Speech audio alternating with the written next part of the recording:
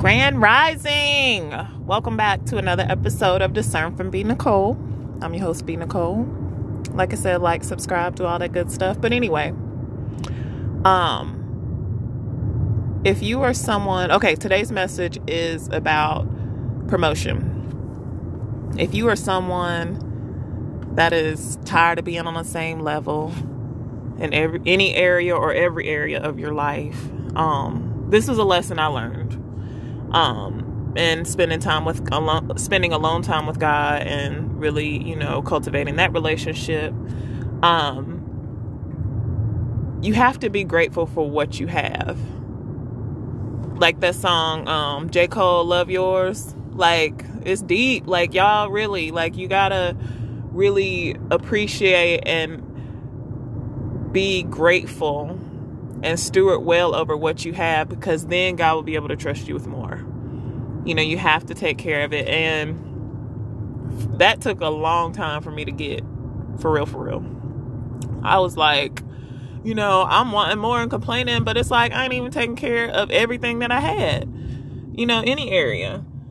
Like, how you gonna want a bigger house and you don't take care of the one you got? Or how you want a new car and you ain't taking care of the one you got? Come on, somebody. Or how are you wanting a husband and to love somebody when you ain't even treating yourself good? Like, come on now. Like, it's stuff like that.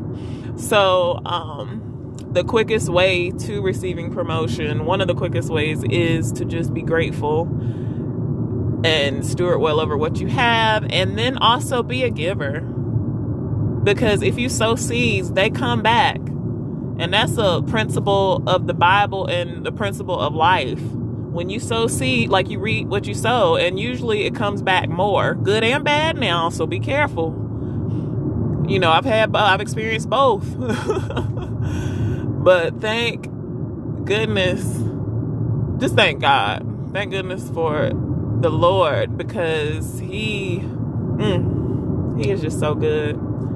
And even still, as long as you honest and bring your cares and concerns and worries and all that to Him, He'll make it right, and you take the limits off. But you got to be honest and first admit, whatever is going on. And He'll heal and deliver you from all of that stuff. But yeah.